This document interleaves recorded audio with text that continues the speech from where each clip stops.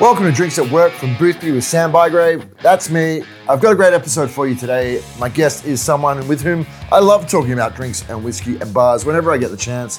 I am, of course, talking about Simon McGoram. Simon is the regional sales manager for Atom Brands, but in the past, he's been a brand ambassador, a bar owner. Once upon a time, he was named New Zealand's Bartender of the Year. That was a while ago. And he has been a writer, working for a number of years at Australian Bartender magazine as the editor. And then later on, when I was there, he was there as the drinks editor. He is the most knowledgeable cocktails and spirits person I know. I usually learn something new whenever I catch up with him, and I always have a good time. In this episode, we talk about unnamed whiskies, independent bottlings, and how the whole system works. We talk about That Boutique Whiskey Company, teaspooning, blended whiskey, age statements, floating rum distilleries in Queensland, the whole shebang. This episode is also sponsored by Atom Brands and That Boutique Whiskey Company, which you can get your hands on through Proof & Company here in Australia. Now for the ad part, That Boutique Whiskey Company is an award-winning independent bottler of distilleries from around the world. Simply put, they bottle whiskey from distilleries and slap their funky labels on the bottle. But if only it was that simple. It's not any old whiskey that makes it into their bottles. It's often a once-in-a-lifetime tipple from some of the world's greatest distilleries. And while it's always been about bottling the best whiskeys they can find, Boutique has also sought to do so with a serious dollop of fun along the way. Each bottle is adorned with a graphic novel-style artwork from Glasgow-based artist Emily Chappell. It's a great chat with Simon ahead, and the longest podcast I've done to date. Okay, let's get into it now. My chat with Simon McGoram. All right, Simon McGoram. Welcome to Drinks at Work from Boothby. Thank you. Good to be here. So you've been like a bartender, a bar owner, brand ambassador. You're now in sales, more of a sales kind of role, and writer, all that sort of stuff. You've had quite a number of jobs in the industry. What is there left for you to do now? Man, I don't know. You going to be a distiller anytime soon? Look, I would love to own a distillery. I love whiskey, right? Yeah. And I'd just absolutely love to own a distillery. I just don't know if I'm that patient.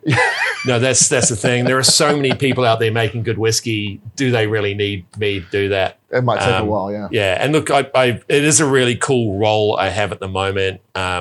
If you'd asked me years ago, if I was ever to go into sales, I would have thought, nah, you're dreaming. Yeah. I loved advocacy. I loved being in front of people. I loved service. Loved, having neighborhood in Bondi and Henrietta Supper Club. There were some wild days. Oh, good times. Yeah. So being in a commercial role is very different. It's been a real learning curve. I've learned a lot about export throughout Asia Pacific. Yeah. It's a really unique role that I have. Because you're the regional sales manager for Asia Pac. That's correct. Right? Yeah.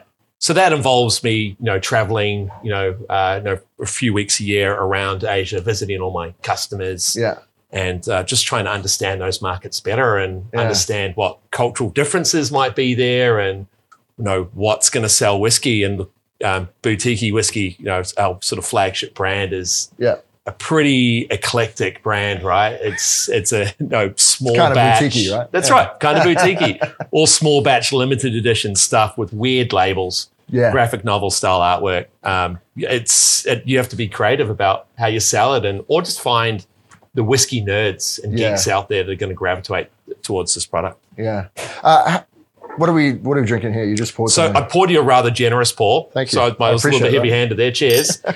This is our Boutique World Whiskey Blend. Right. So the idea behind this is we really wanted to celebrate how the world drinks whiskey. Yeah. And I think what a lot of us forget, especially when you're a whiskey nerd, is that we've always got like whiskey in a little tasting glass like this. We're drinking some single cask, single malt, from a distillery in Finland or whatever, that's, smoked with sheep dung. But the majority of what people drink around the world is still blended whiskey, and predominantly blended Scotch. Yeah. That means they drink it mixed as well, right? So they'll have it in highballs, or if you're in South America, you might have it with coconut water. Yeah.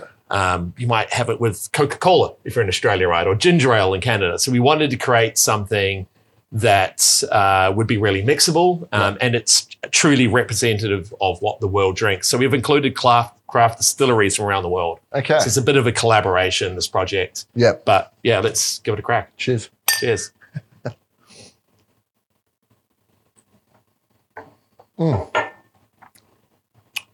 Tastes like good whiskey.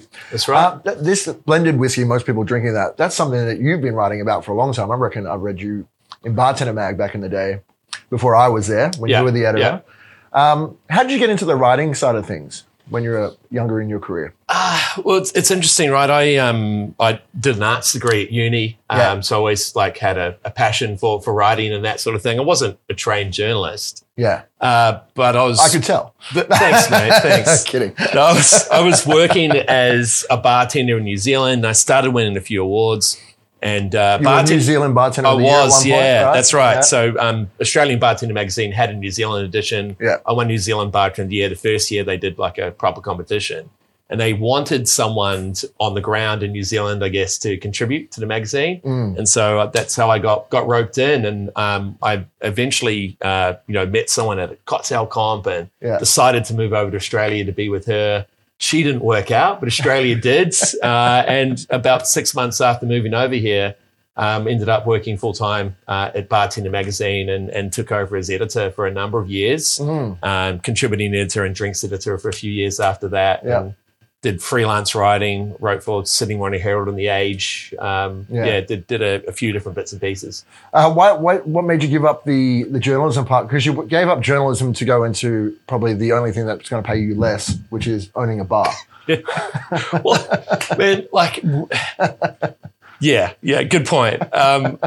Look, journalism's hard graft, as you know. It's hard work making money. And I was writing, I guess, during the GFC in particular, and there was a real transition from print media into online. Yeah. So it was a real sort of difficult phase, I guess. And I just got sick of writing 101 stuff. So I kept on getting asked to write the same. Can you write whiskey 101, gin 101, vodka 101? And it just also becomes hard to be really creative if you're time poor. So I opened Neighbourhood in Bondi with a few mates back in 2013, August 2013. Yeah. So it's 10 years old now. And I just found it cool. I've got half a day on a Wednesday to sit down and write. And when you're not using that muscle all the time, just trying to switch it on. Yeah, it's not easy. It's not easy. Yeah. And I just wasn't given enough to the writing to justify keep on doing it. Yeah. So I decided to can that and focus on the venues. Yeah.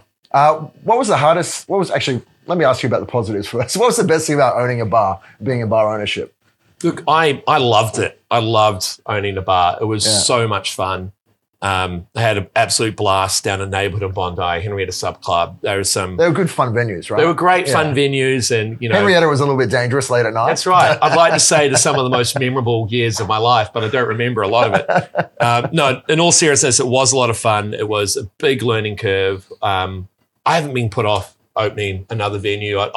If I had the luxury of plenty of cash, I'd certainly consider it again. Yeah. But it is, as you said, a hard way to make money. There are lots of better ways to make money. It's nice having a job and having someone pay you and not having that pressure. Yeah. But it doesn't mean I wouldn't be up for that sort of challenge again. But it would be, it would have to be the right spot, the right concept. Yeah. We'll see. What do you think is the best right reason to go into bar ownership? What should your sort of mindset be looking at? Well, I mean, I think there's a couple of... Because it's not for everyone, right? It's not for everyone. Yeah. That's right. And I was doing it very much for the love, not for the money. And that's not necessarily a bad reason to go into it, as long as you're realistic about the fact that it might be real hard graft to make money. Yeah. In an ideal world, you can have a bit of both. You've got a sensible business plan, you've got plenty of backing, and you've got someone, one of your business partners, that is really financially savvy. That is key. Having someone with that sort of skill set, and that's not my strong suit. Yeah, that's something I've picked up more in recent years in this role with Adam Brands. Yeah, so tell me about Adam Brands. Who is it behind Adam Brands? Because there's a few different brands underneath. Yeah, that sort of company. So look, Adam Brands is the sister company of Master of Malt, which you might have heard of. Yeah. So that's how everyone was getting their whiskey about 10 years ago, right? That's right. I mean, Master Malt actually goes back to 1985. So it used to be a mail order, whiskey service. So you'd actually send them money or check in the post. Yeah. And then you'd have to trust that you'd actually then get your whiskey back a couple of weeks later. They'd send it to you. And then in the 2000s, it transitioned. They were early adopters of technology, I guess, and started becoming an e-commerce platform. But it was like a real, analog bricks and mortar thing at one point. But in early 2000s, a few school friends, Justin, our founder, Ben, and Tom McGuinness, joined forces and created Master of Malt. He convinced them all to come to Kent and start working out of a shed, selling whiskey online, which is a very newfangled thing back in 2007. So Justin Petsaft, I can never say his last name. Petsaft. It's not good for job security. Ben Alferson and Tom McGuinness. So there were three mates that got together and founded the modern day iteration of Master of Malt. Yeah. And then from that, Adam Brands was created when we started making our own brands. Things like Bathtub Gin, Rum Bullion, Drinks by the Dram. So you might have seen those booze-filled advent calendars. That was us as well. Yeah. And then back in 2012, we started that boutique whiskey company. We'd always been bottling whiskey as part of Master of Malt. So there were earlier Master of Malt independent bottlings that you could buy. Right. But boutique was our first kind of step into a very different and very real independent bottling brand. Yeah, right. So there's a bar in Melbourne that kind of focuses exclusively on independent bottlings, the Elysian Whiskey Bar, but it's not a very common kind of a thing that a lot of people understand. I guess the broader drinking public doesn't really get it. What is an independent bottler? Yeah, look, independent bottlers. They've been around for a while. They have been around for a while, yeah. I mean, you've got people like, William Cadenhead from, 1848, got my dates right. Gordon MacPhail as well from the 19th century. There's been people doing it for a long time. Some big brands have been built that way, right? Big brands have been built that way. I mean, there are distilleries like Port Ellen, Barora, Mortlock, Diageo distilleries that no one had ever heard of or would, and still probably wouldn't know to this day if it wasn't for independent bottlers. Right. So independent bottlers would buy casks of whiskey off distilleries, off private owners or off brokers. Yeah. And then effectively, or at its most basic, they just put their own label on they bottle that whiskey, put their own label on the bottle. But it's not that simple. Right. So if we have a look at the world of Scotch whiskey, as I mentioned before, the majority of whiskey that's being consumed, especially with Scotch, is blended Scotch whiskey. Yeah. Now, to fulfill the needs of the blenders, millions of casks each year are just put out into fillings, which means that they're not really concerned about what sort of cask it goes into. Those casks are just bought, sold, and traded between different blenders to create the flavor profile they need to do. So you might go, cool, I need X amount of 10-year-old Speyside from a refill hogshead. This is the flavor profile I want. You just buy that off a broker. Or if you're a distillery, you might trade with a broker or another distillery to get the malt that you need to create your blend. So there's this long history of whiskey changing hands. And the independent bottlers stepped in and they found the real gems from those fillings. Right. So a lot of them are rubbish. Trying to find a really good cask is actually quite hard. It's a bit like trying to find a needle in a haystack. So not all casks of whiskey are equal. We know this, right? Every cask is different. So are they going to the distilleries to do this, finding the thing, or is it the casks are held somewhere else? So we buy off a few different people. So we buy off whiskey brokers, and brokers will buy straight from distilleries, or they'll trade with other brokers. Yeah. We buy from private owners, and then we also will buy directly from distilleries every now and then. But we do, for example, we'll buy whiskey off Diageo, for example. But when we first started, we're a tiny little company. Some of our first outturns for boutique would have been 60, 70 bottles. Diageo weren't interested in talking to us. All right. So now that we're more established, we've got contracts and we'll buy off some of the big guys directly from the distilleries. But a lot of the time we just buy off brokers.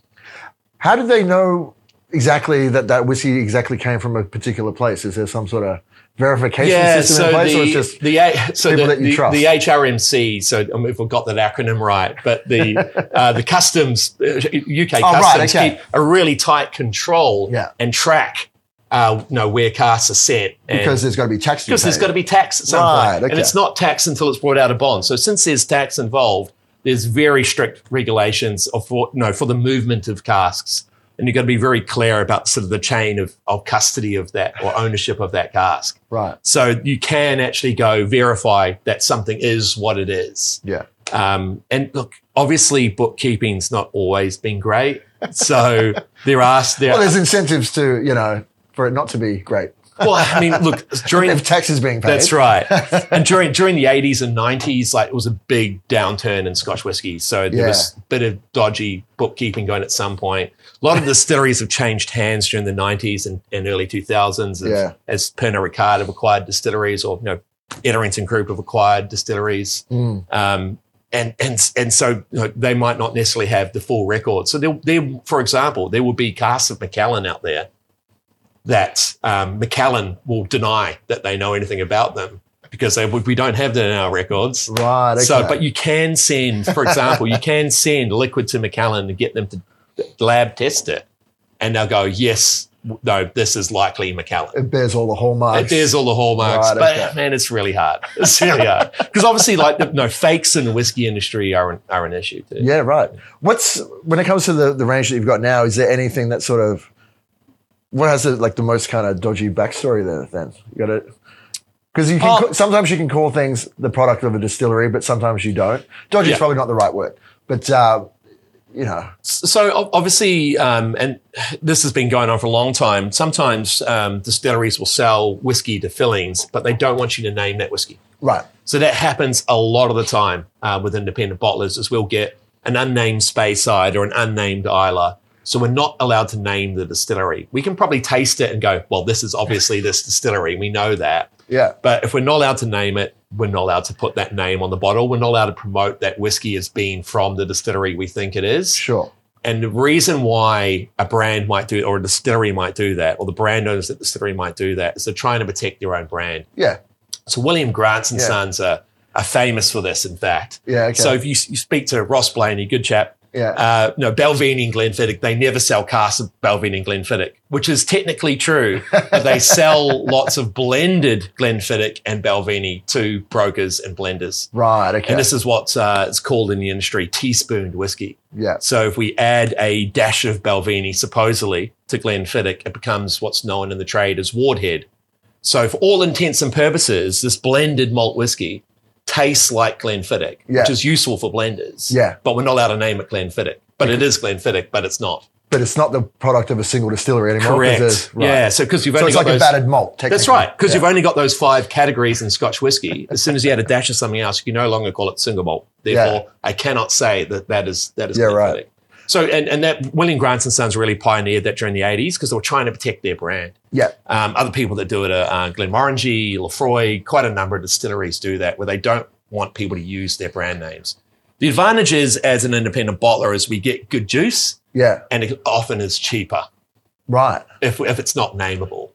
And it's just, you've just got to trust, I guess, that the consumers or the venues are just going to judge the quality of the product on what's inside the bottle, not on the name outside. I've heard with the boutique stuff, sometimes there's maybe clues to what the distillery might be on the label in terms of the graphics you use. Yeah, we get a bit cheeky. Yeah. Yes, all our artwork is done by an artist called Emily Chappell.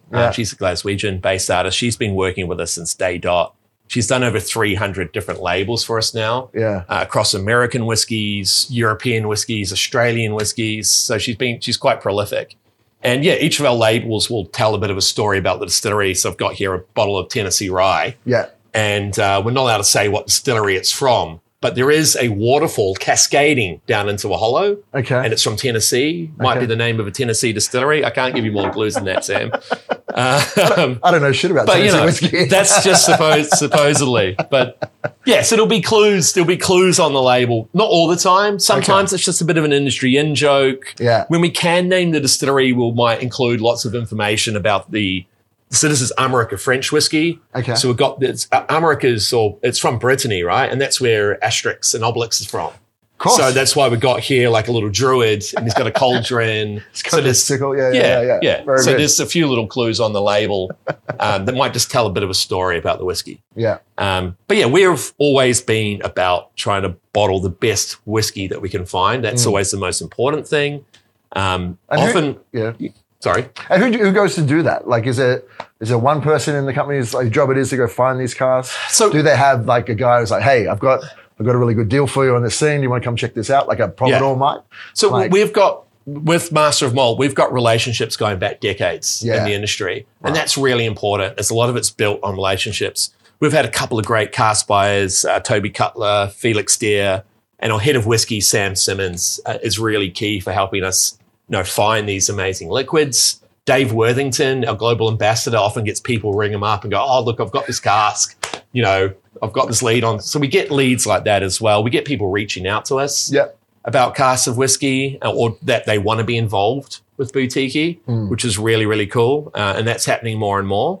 But yeah, it's the main thing is that the whiskey has to be delicious. And if it's delicious, we'll put it in the bottle, even if it's weird, even if it tastes nothing like an official bottling from that distillery. And that can happen, right? Oh yeah, happens all the time. Yeah, happens all the time. It's like we get just like we want people to like pick up a glass of boutique and go, "What the hell am I drinking?"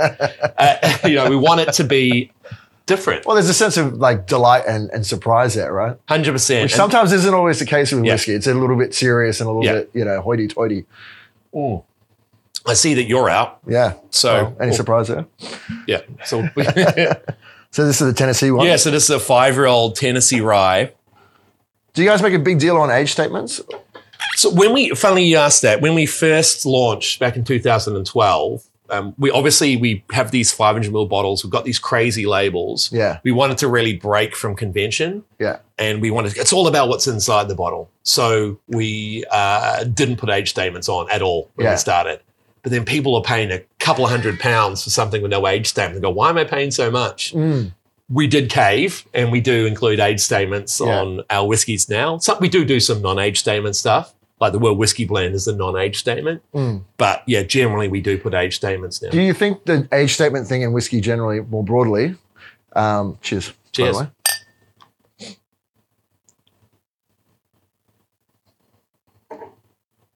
I mean, this is riveting audio content, right? Absolutely. All I'm going to say is it tastes really good. Do you think more broadly that, because there was a big trend towards non-age statements happening a few years back, is that going to continue, or has it sort of started to peter out a bit? I think non-age statements will continue, but especially with your larger commercial brands. Right. So not all Scotch whisky distilleries, for example, have a well-known brand behind them. And a lot of what we bottle as an independent bottler might be from distilleries that mostly go into blends, like Dal Ewan or Ben Rennis or and this is stuff that so they don't really have their own brand at all. They don't really have their own brand or well-established brands. Right. And so you'll see a lot of that independent bottlers. But the more established brands, like your Taliskers of the world, for example, they will do a lot of non-age statement stuff because there's so much demand for their stock that they have kind of been forced to release, younger stuff. Yeah. And then the problem here is that they've been telling everyone forever that, if you get 12 year or you're 16 or 20, the higher the thing.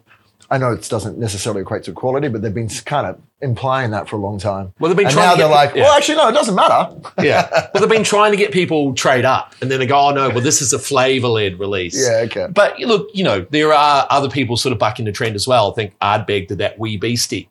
So they had a 5-year-old. I thought that was great. They put 5-year-old on the bottle, and it's great whiskey. And like at Boutique, we're very much of the opinion that whiskey is created on the still. Like if you've got a great spirit, it's great at any age. Yeah. Obviously, we love matured stock, and we've bottled some really old stuff. What's the oldest? Yeah. Oh, I think we've done a 52-year-old grain. We've had some 52-year-old old spirit drink. Right. We just recently for our old spirit drink. So if something drops below, if a Scotch whiskey drops below 40%, you can no longer call it Scotch. Right. So it becomes a spirit drink. Yeah. So we've actually bottled it's called the Boutique's Old Alfords. It's a 52-year-old spirit drink. So it was Scotch. And we call it too late bottled vintage because if it drops below 40%, you can no longer call it Scotch. Yeah, too late bottled vintage. But something that of that age, even though it's got that lower ABV, it's going to be lacking a bit on the palate, but the nose is going to be incredible. How often do you get to drink a 52-year-old spirit? Oh, I haven't done it before. Can't call it Scotch. Yeah. But we've also just recently bottled a 50-year-old Speyside from a distillery. I can't tell. It's Glenfarclas. I can't finish that sentence. But a 50-year-old Speyside. Matured in sherry barrels or something? Yes, yeah. And that was for our 10th anniversary releases. Yeah. So I think we got like one case of that come to Australia. So that's on pour at the Elysian at the moment. So, okay. Get down to the see Yao and Kelvin at the Elysian if you want some of that. That's it. Number 7 bar at in Boothby's. The Boothby Best Bars in Victoria. Congratulations to them. That's tasty.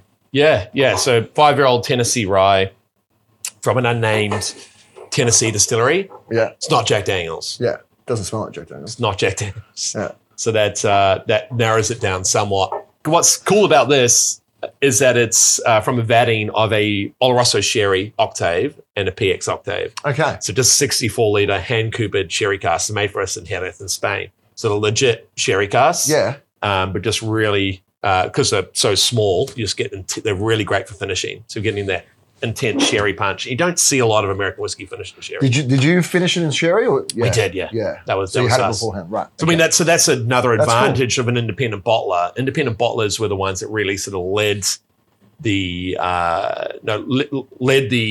cask finishing trend, I guess. They were the first to really start actually messing around with casks and being a little bit more experimental because they could afford to do that.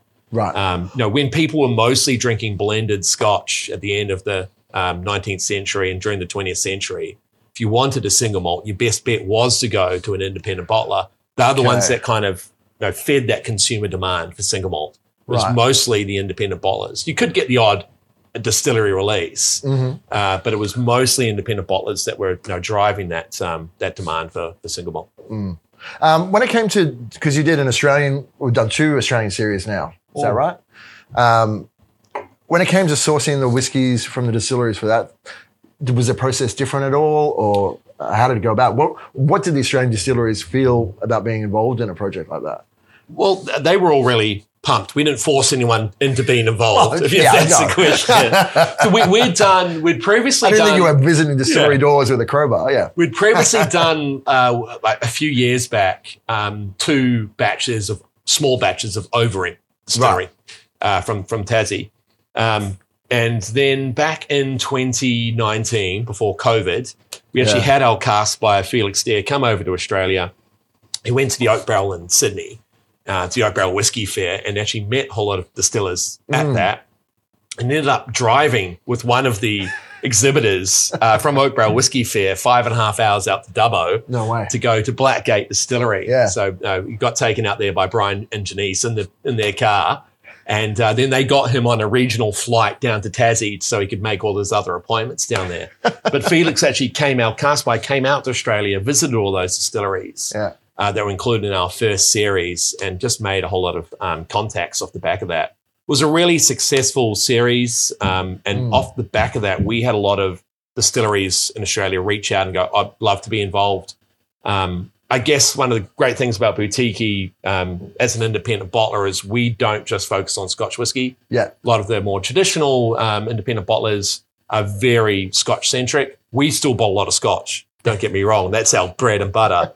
But we like to sort of keep our finger on the pulse of what's happening in the world of whiskey, especially craft distillers from right around the world. So we really pride ourselves in that. Often you'll try a release. It might be an 11-month-old milk and honey from Israel. And that'll be the first time that whiskey's seen outside of that country. Things like Ellsburn from the Harz Mountains in Germany, or Terranpalli from Finland, or Ferry Lochan, Danish whiskey. So we all very well known whiskies that I'm aware of. Yeah. So there's a big the craft distilling movement isn't unique to Australia. It's happening right across Europe, right across the US. Yeah, and we're just really keen to be involved in that. And if we can showcase those whiskies and give them, I guess, an international platform before they're at that stage where they can export, then we'll try and do so. Yeah, because it's a different kind of process rather than it being a byproduct of the trading between distilleries over in Scotland. Exactly. the blended whiskey thing is not a thing here. It's not exactly. It's going to become a thing, and I think it's key for Australian whiskey to go down that route, and we're starting to see it happen. But that's a discussion for another day. But no, for all our world whiskies, we do work directly with the distilleries. Yeah. So they will send us samples of what casks they think they'd like to be included. We'll select our favorite cask sample, and then we also work with them on helping create the label as well. So our Return to Oz series, as we're calling it, it's got a little yellow brick road sort of banner across the bottles as well. We had to have that Oz reference. We've got some amazing... Wizard of Oz for anyone who's younger than us. That's it. We've got some amazing distilleries that are involved in that series. We've got Overeem is back in there, which is cool. Gospel, which is fantastic. We've got some Sullivan's Cove brandy. Nice. We've got a few delicious rums as well. We've got Mount Uncle rum. There's a unnamed Queensland rum on there, which actually features me on the bottle. The first time I've been on a bottle. Really? You're on a bottle? Yeah, finally. We've got some. Well, how big is this unnamed Queensland distillery? It's not the biggest. Okay. Yeah. I thought I'd come. If you want to get really, really nerdy, the label features the SS Walrus. Okay. I'm not sure if you know the story of SS Walrus. SS Walrus was a floating rum distillery that used to travel up and down the estuaries in Queensland between sugarcane plantations and distill rum. So it actually predates Bundaberg, for example. Yeah, right. And this might be, although I'm not allowed to name it, from the oldest licensed rum distillery in Queensland. Okay. All right. Well, I'll Google that later. Yeah. SS Walrus, huh? That's very cool. Yeah. I've never heard that story before. It's a really cool story. Yeah. If you're a rum nerd, the Australian rum nerds will get it. Yeah. We've got some lime burners from WA. Yeah. We have really tried to go right around the country. We've got some Riverborn from New South Wales. Some Flurio from South Australia. How does this stuff go overseas to the other markets? Look, is there a lot of it getting sold overseas, or is it? Yeah. So probably each series we probably had about a third of it come back to Australia. Yeah. Which is, it's not an efficient way to do things. But part of the reason why people want to be involved is to give them some exposure in the UK and Europe. So we sell it obviously on Master of Malt. We sell it to the trade in the UK. And they're mostly happy to have their name on there then, I'm assuming. Yeah, because it's marketing, Exactly. And then we also sell it around Europe. So we've got various partners we work with around Europe. Yeah. Some of it's made its way out to Taiwan, Japan as well, to our export markets, which is really cool. So, speaking to my Japanese and Taiwanese customers, go, no, we can't sell this Australian whiskey. It's never going to work. And that's first series. Second series have actually come back and said, oh, you know what? We'll take some. Right, so that's really positive to see. For example, we're going to have some Corolla whiskey as well from New South Whiskies on sale in Japan. Isn't that cool? That's amazing. Yeah. And I'm not sure if they have plans to go to Japan anytime soon, but people would have heard of it now. Which is cool. Not the only whiskey brands that you do under Adam Brands, though. Is that right? What else have you got? That's correct. Yeah. So apart from boutique whiskey, we've got a couple of other brands. Yeah. We might even grab down a couple of bottles and crack into some of those. That works for me. Got some open bottles over here too. You've come with a veritable pleasure chest of whiskeys. Well, look, I think that's the thing, and it's why there's definitely a lot of variety in your sales role, right? Yeah, look, that's why it's such a cool company to work for. Is that we're really quite prolific in our bottling, which is really cool. Well, I guess that suits someone like yourself because you're quite a curious kind of guy and like to be across lots of different topics of information and knowledge, and I guess that gives you more things to play with and more things to learn. Oh, look, absolutely. Yeah. And it's been a lot of fun working for Adam Brands. I've got to learn a lot. I've learned more about whiskey over the past 4.5 years than I did, working for Sweden, Chile, and Diageo for years. Yeah. And I learned a lot there. I've been able to really sort of extend my knowledge because as an independent bottler, we don't just look at Scotch. We look at the world of whiskey, and it's a wonderful, wonderful world of stuff out there. Well, what's the given the kind of the global scale of the brands, what's the most exciting whiskey market at the moment, or distillery scene? Because there's, like you were saying, like the craft thing is happening everywhere now. I've tried. And how different can these places be when they're still making the same sort of stuff? Well, this is the thing. We've got a release coming out in the UK at the end of the year called World of Smoke. So we're looking at smoky whiskey from all around the world. So not just peated whiskey from Scotland. We're looking at different ways of smoking whiskey.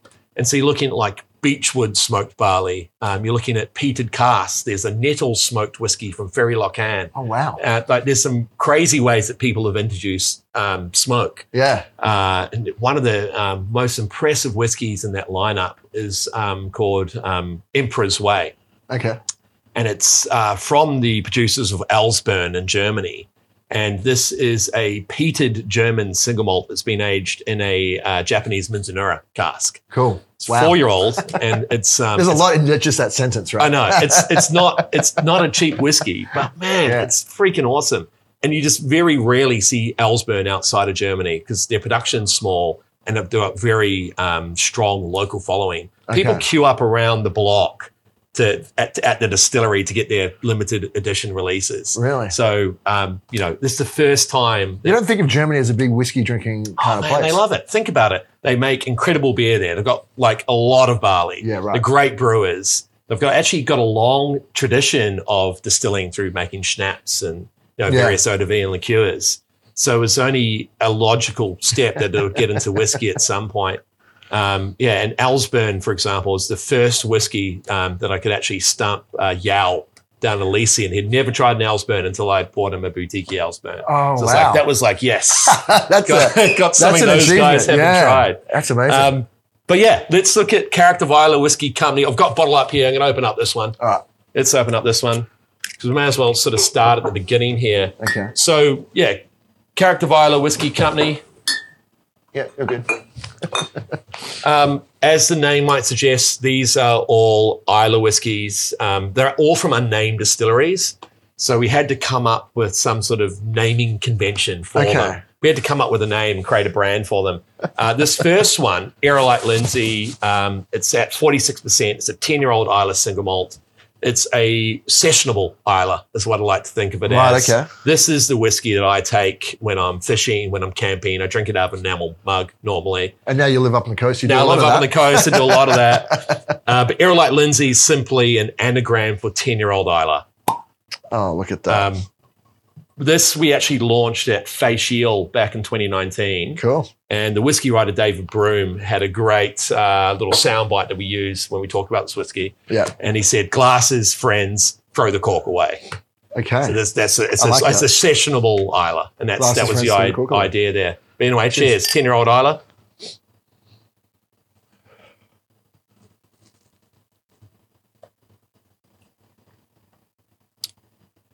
Can't tell you where it's from. Might be from the largest distillery on Islay. That gives it away. Founded in 1846. You know what? I wish I'd done a bit of whiskey research before I sat down. But I mean, I'm more of a generalist. That's it. Look, the idea is we didn't want people to go pick this up and go, "This is exactly where it's from." Yeah. So we put our own stamp on this whiskey. And Sam Simmons, the head of whiskey, who created this, and it's won lots of awards as well. Yeah. He chose 75% ex-bourbon cask. It then has 20% of the casks are Oloroso sherry casks, our quarter casks, or octaves that we use for darkness whiskey. And then we add a little bit of character casks. So we add a little bit of older whiskey from that distillery in there. Okay. And it's just absolutely smashable Islay. It's not in your face Islay, is it?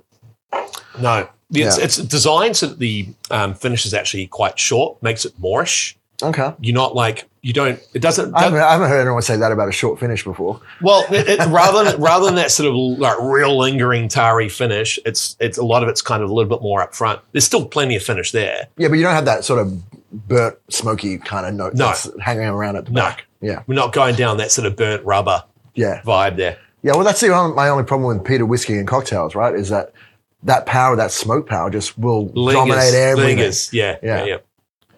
Look, under the same range, I'll go through these real quickly, and we'll definitely have a taste of this one. It's a bit special, so you might have to knock that back. Copy that. This is a 25-year-old Grey Seal. So we went again for a sort of slightly feminine name. Not Grey Seal as in a harbour creature. Yeah, it is. Okay, that's actually the pun. So I spelt it Grace and eel as in the Gaelic for island. Okay. But it's actually just a reference to the hook-nosed sea pig or the grey seals all around the island. So this is from an unnamed Islay distillery, 25 years old. So trying to find 25-year-old Islay stock these days is incredibly hard. Okay. And Islay is just surging in demand. So trying to find Islay of this age statement is just very, very difficult. And it's rapidly going up in price. So this is a bit of a slice, I guess, of whiskey history that we're not going to see a lot of in the future unless you're paying like over $1,000. Right. Okay. So, and you're not going to give any clues to the actual place where it's from? Or? I can't tell you where it's from. Look, say that, but we're drinking whiskey. If we drink this, you can sort of narrow it down. So, and if we look at who was in production at that time, if it's 25 years old, so it was distilled in the 90s. Yeah. What distilleries were still in operation? What were they making? Yeah, okay. It's too peaty to be Bunnahabhain from that era. Brook Laddie was hardly in production at all during the 90s. It's too peaty to be that. They weren't doing Port Charlotte, the peated makes at that time, so it's not that. Yeah. It's too peaty to be Bemore. Yeah. So it narrows it down. Is it Kalila? Is it Ardbeg? Is it Lefroy? Yeah. You've got to try and, I guess, make your best educated guess. But I guess what's most important is it delicious? It is delicious. I'll give you that. Just look, Islay whiskey at this age starts to get all those sort of tropical fruit flavors come out. You start to see some of the elegance of the spirit. Yeah. The smoke starts to dissipate at this age. It's still there. You still know there. it's definitely peated, but it's just mellowed so much. Yeah, I've got an idea of what I think it might be, but I think I'm probably wrong. And I'm not willing to put that on audio. Okay. I'm not going to put it down on tape. And in the same... There was a distillery you didn't mention when you mentioned distilleries before. Oh, no, I mentioned the distillery. Okay, right. I might have. Copy that. There is another one in this range. Is this like a game that you do when you host events or something? Is it? Oh, yeah. Oh, 100%. A big quiz master kind of thing. But that's part of the fun is when you're drinking independent bottlers, and if it's unnamed, it's trying to guess where it's from, testing your palate. Yeah. And who cares if you're wrong? Because, you can have two whiskeys from exactly the same distillery side by side, but you might never guess them. Yeah. Even someone from that sort of go, man, it could be this, but I'm just really not sure. Well, when you're wanting to surprise people as well, right? Yeah. So that's it. That's the whole point of the boutique stuff, right? Yeah, exactly. Delicious. We have a 10-year-old Airlight Lindsay, 25-year-old Grey Seal. There's a 33-year-old Fiona McLeod. That's from another unnamed Islay distillery, and this is all 1980s stock. So distilled in the 80s, going to be really hard pressed to find Islay of that age statement anymore. That's a wonderful dram. What are these sort of landing at a bottle? Man, that is a good question. That I asked the sales guy. Yeah. Well, I mean, I don't. Proof and Company. These are really available through Proof and Company direct. Yeah.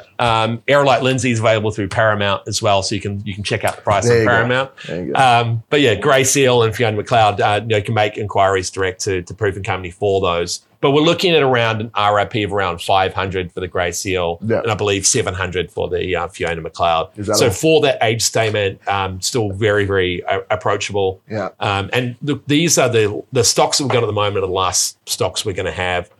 There were ambitions to make this a continuously available range when we first launched this back in 2019 and 2020.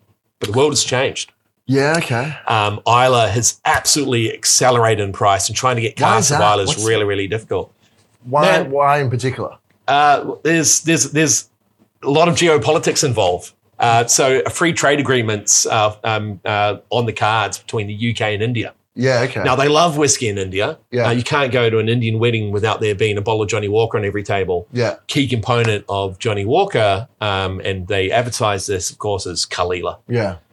So that takes that off the cards. So a lot of those big distillers are holding back their stocks, not only for their own brands and sales in the UK and Europe and US, but also if that Indian market opens up and they lower that tax, they're going to need that whiskey. But in general, there's more independent bottlers around now than ever before.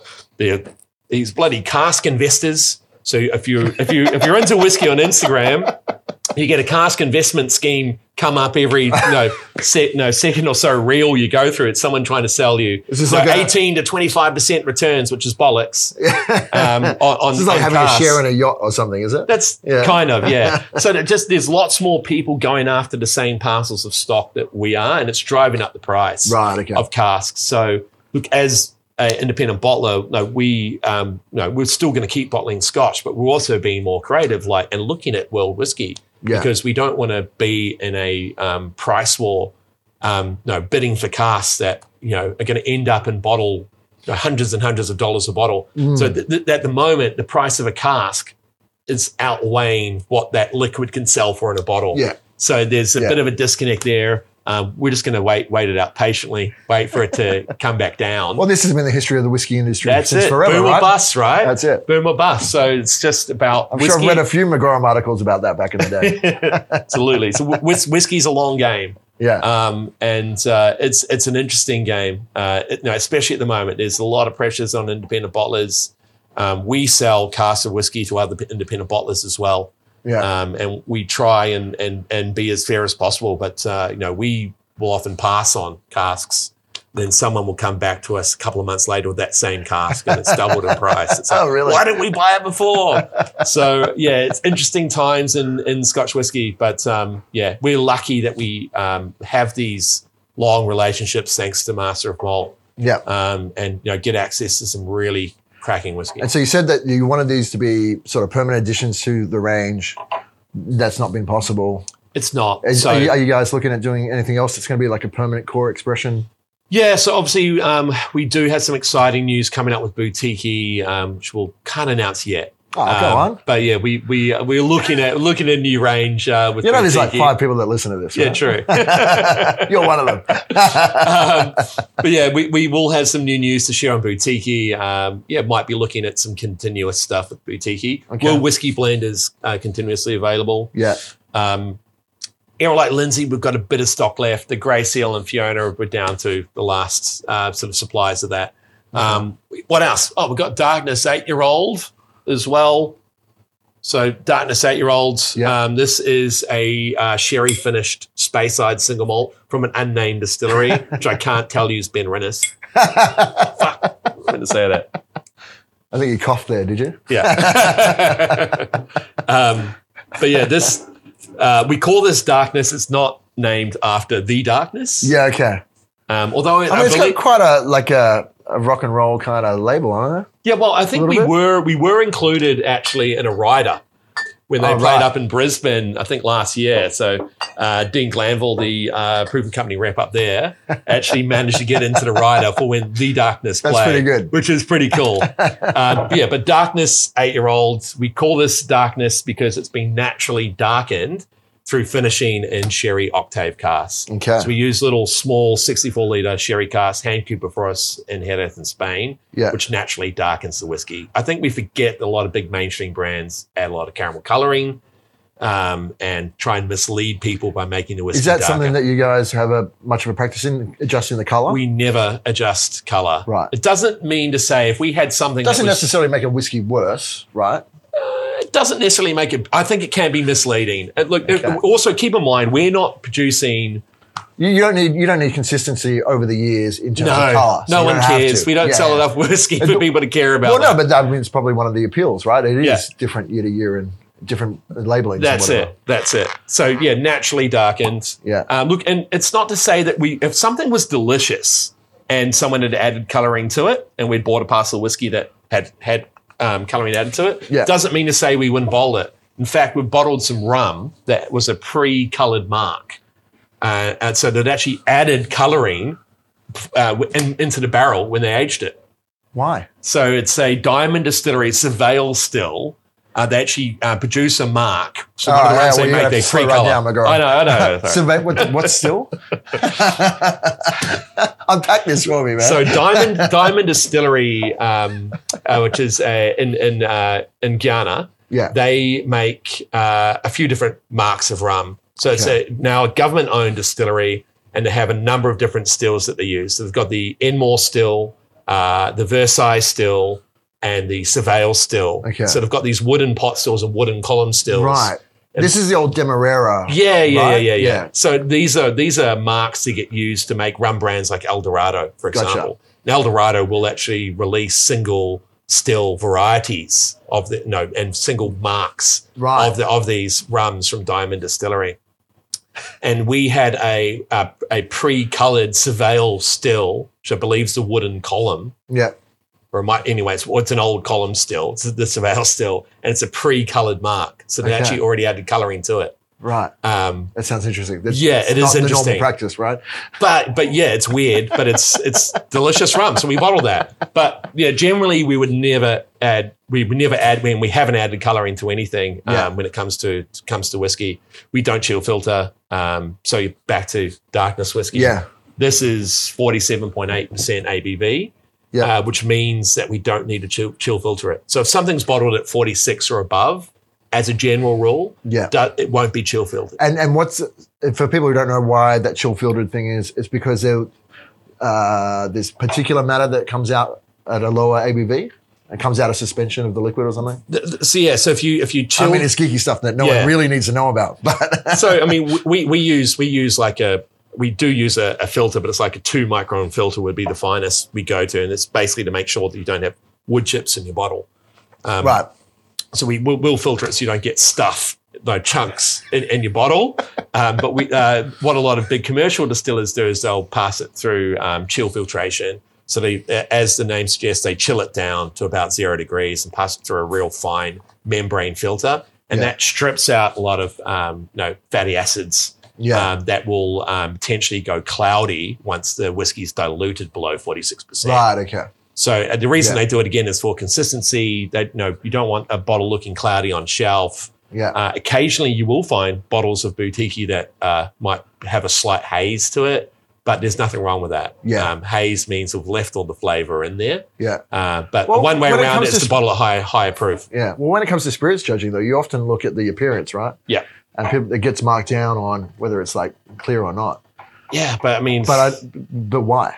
Why? To be honest, I don't know why there's ever any marks for appearance in these things ever. Everyone skips past appearance. Yeah. I mean, what are you expecting? Oh my God, it's neon yellow. Like I don't think I've ever seen a color of something that's shocked me. Oh, I've seen people mark things down because it wasn't lustrous enough color or something. It's like, what does that even mean?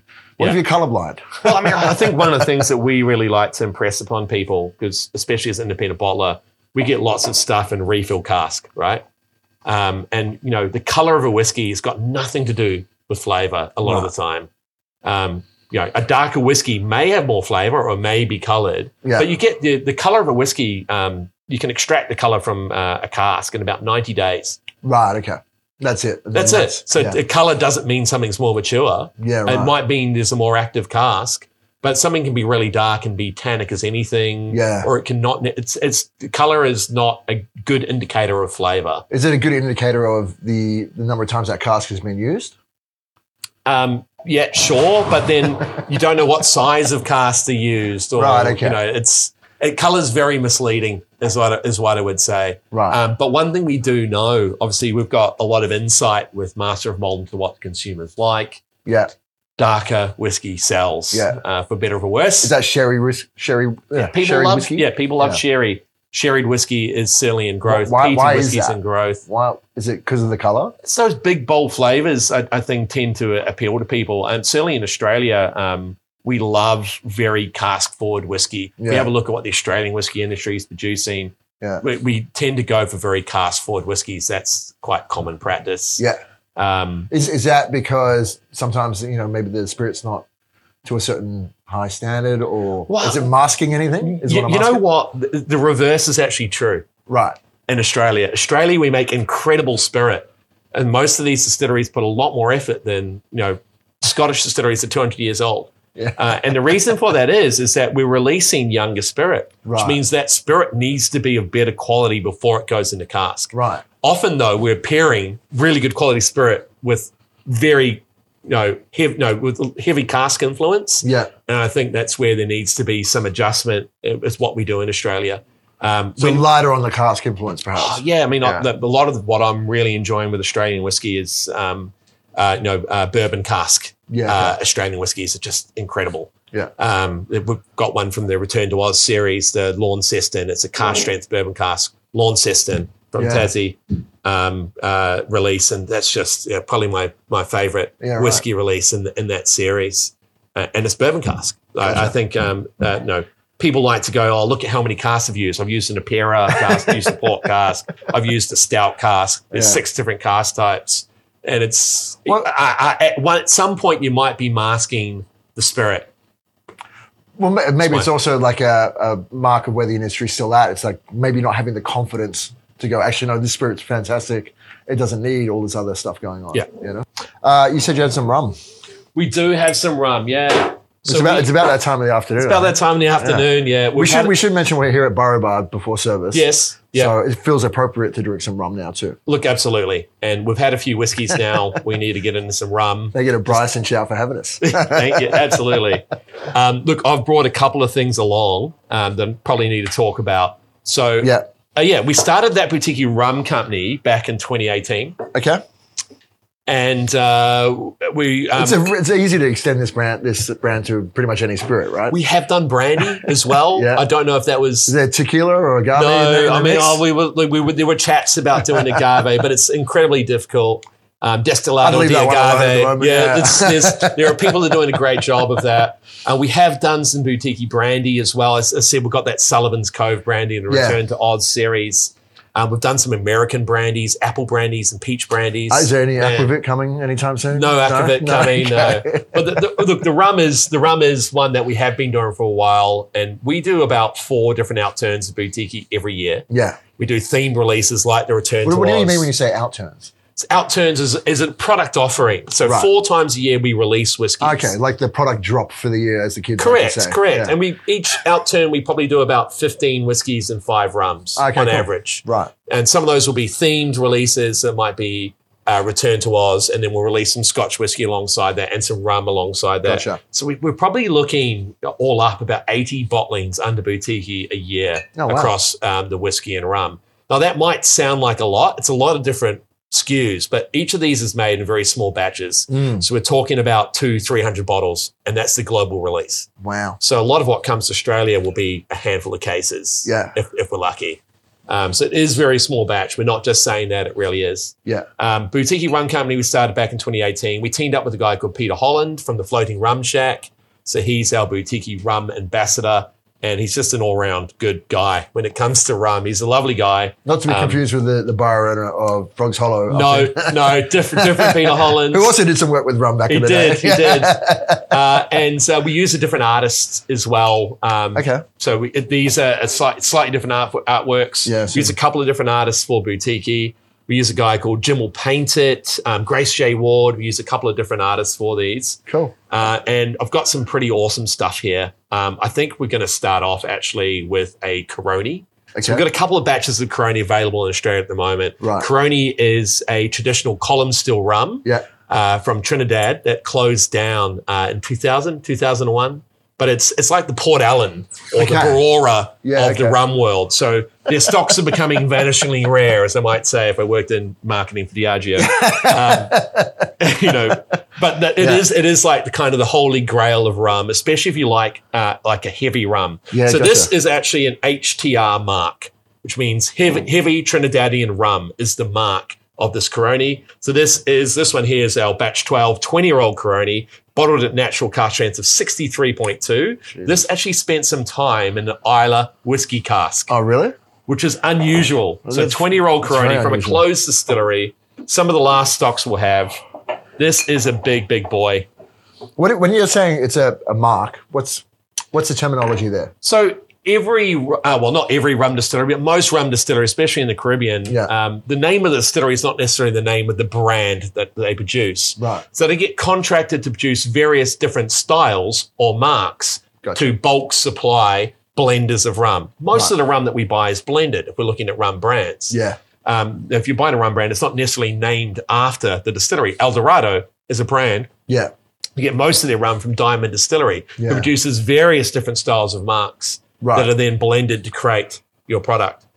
With boutique rum, we want to bottle, rums. We want to be really transparent about what we bottle. We never add any dosage, so no sugar added.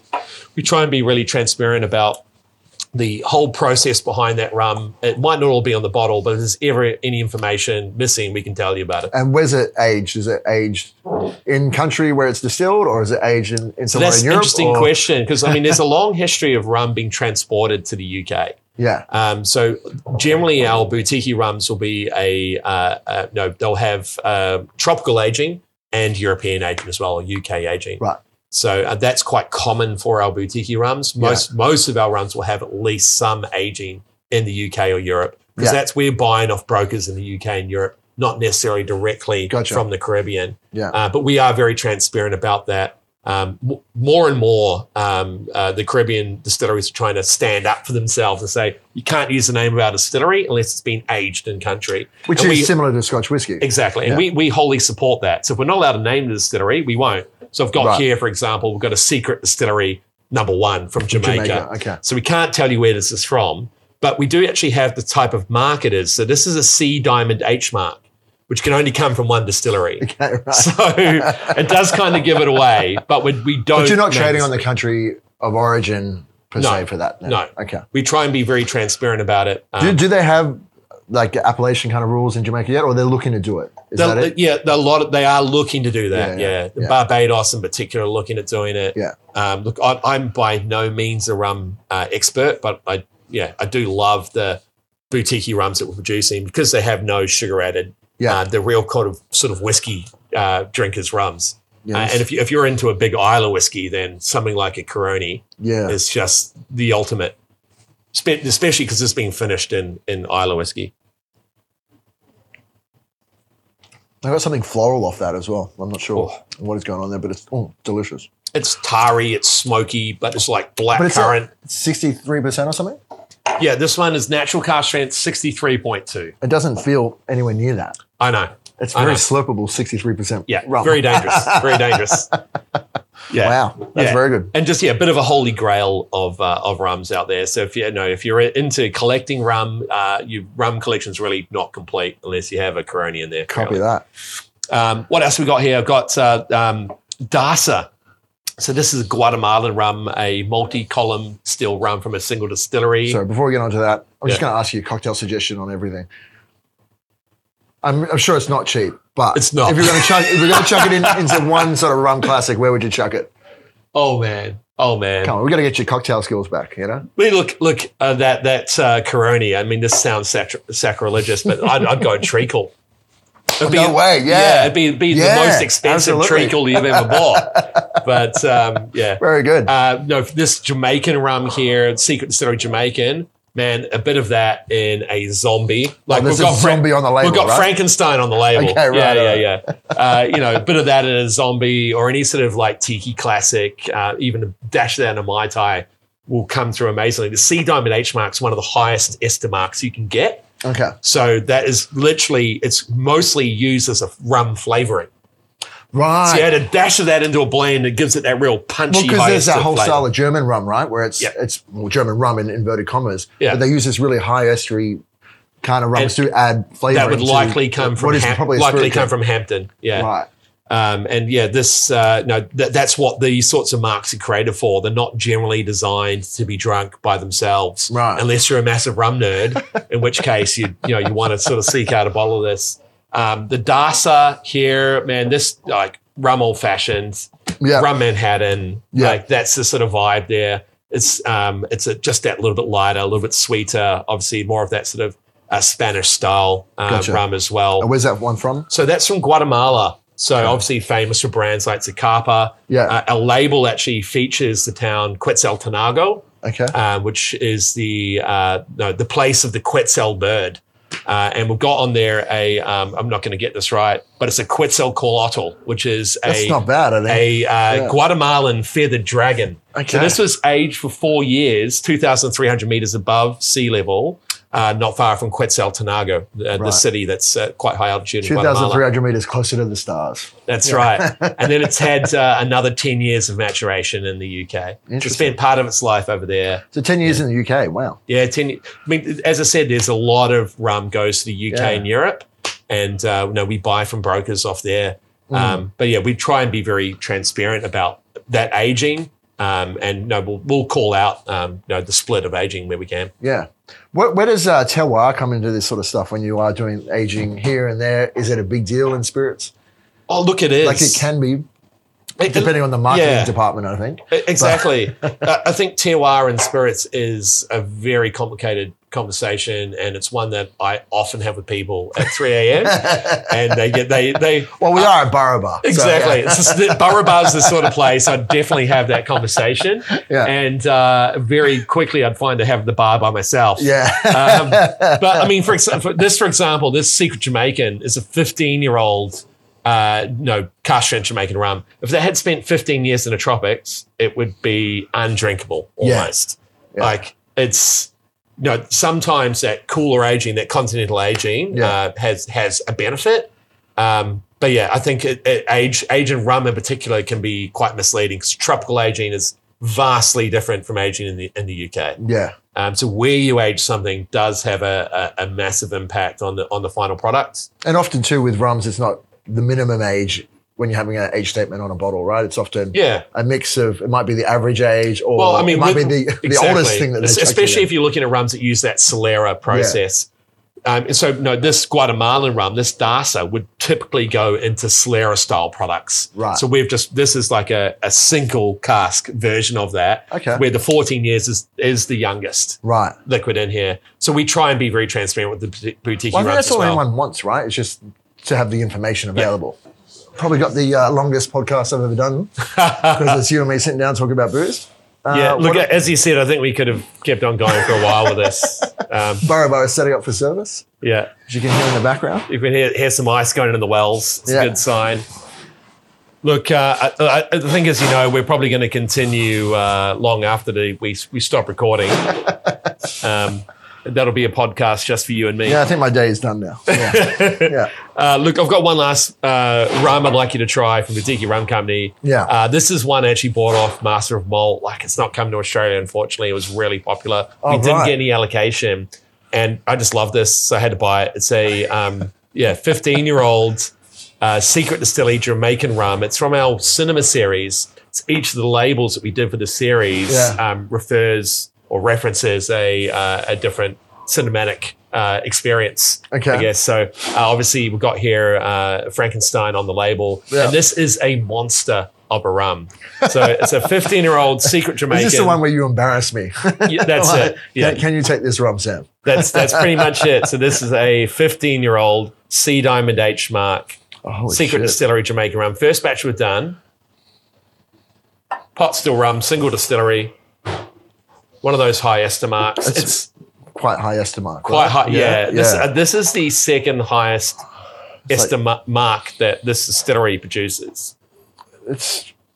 I reckon I'd be hard pressed to call this a rum if I just had it in a blind tasting. Just as that kind of fruity on. Look, I just had to buy this. I tried it and it was almost getting high nose in it. Yeah. It's like, what am I sniffing there? But there's that acetate, acetone, burnt rubber, like. I'm not getting a lot of acetone, but I'm getting plasticine. Maybe it's notes. What? There's a. I'm getting sort of Southeast Asian tropical fruit vibes out. Oh yeah, massively. That comes through as well for sure. Oh, then there's a point where you'd be like, "Hang on, is this mezcal?"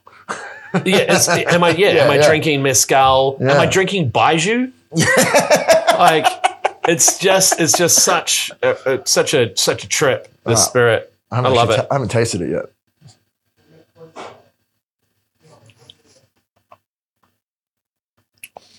How much acid is there on the palate? Like, it's very baijiu-like, almost like overripe pineapple, juicy. Yeah. It's like that nose is so intense, and on the palate, it's wow, it's actually quite something a little refined. Funky on the palate too. Still definitely some funk. There's no small amount of funk in this. But yeah, I thought that was a bit of fun. That's very cool. I can honestly say I've never tried anything quite like that. Yeah. And look, this is something I love to bring out. I took this along at Oak Barrel Whiskey Fair and I busted this out for a few nerds at the end. Just you spend all day drinking whiskey, having something like this is just blows everything else out of the water. It's just so big. It's like a pineapple dessert thing at the end. But it's bizarre, right? It's very cool. Very cool. It goes on forever too. Oh yeah. Well, no, I'm not done because there's one more question I always ask on the podcast, and it's Simon McGoram. Yeah. You've written about bars, you've owned bars, you've worked in bars, you sell to bars. What makes you happiest in a bar? What makes a great bar to you? But then what makes you happy in a bar? Because I think sometimes they're two different things. Oh, look, 100%. Look, for me, it is 100% all about the vibe. So what I mean by that is I want to go in there and feel immediately welcomed. I want to have a good time. Like there are bars out there that make excellent drinks, that have very serious drinks programs and do amazing stuff. I would never hope to be able to replicate. Yeah. But if I'm not having fun there, if there's no vibe, then it's not for me. Yeah. That's the thing that's most important. And I think, hope that most people try and offer a good balance of not only excellent product, but just make people are there to have fun. I think that's the most important thing about a bar is that's got to be fun, and where there's that fun scale is the vibe check, right? That's really important for me. Yeah, well, I think that we went through this period, right, where bartenders got very serious to sort of express their bona fides as, we take this as seriously as a profession. It's a real job to do. Yeah. And then it got really fucking boring really quickly. If you were sitting on the wrong side of that. That's it. There's got to be a balance. You can do both. You can do both. Look at Ryan Shader-Waternup, right? One of the smartest guys in the business. Yeah. And he's all about having fun. Yeah. Yeah. It's so important. It's never lose sight of that people have come to spend their hard-earned, make sure they're having fun. Yeah. Lovely. Well, thanks for joining me on Drinks at Work. Simon McGoram. Thanks, mate. Great to be here. Cheers. Cheers. Thank you to Simon for the chat, and thank you to you for listening. As always, if you like what you hear, please subscribe, give the podcast a rating, and share it with a friend or a colleague. Until next time, this has been Drinks at Work from Boothby.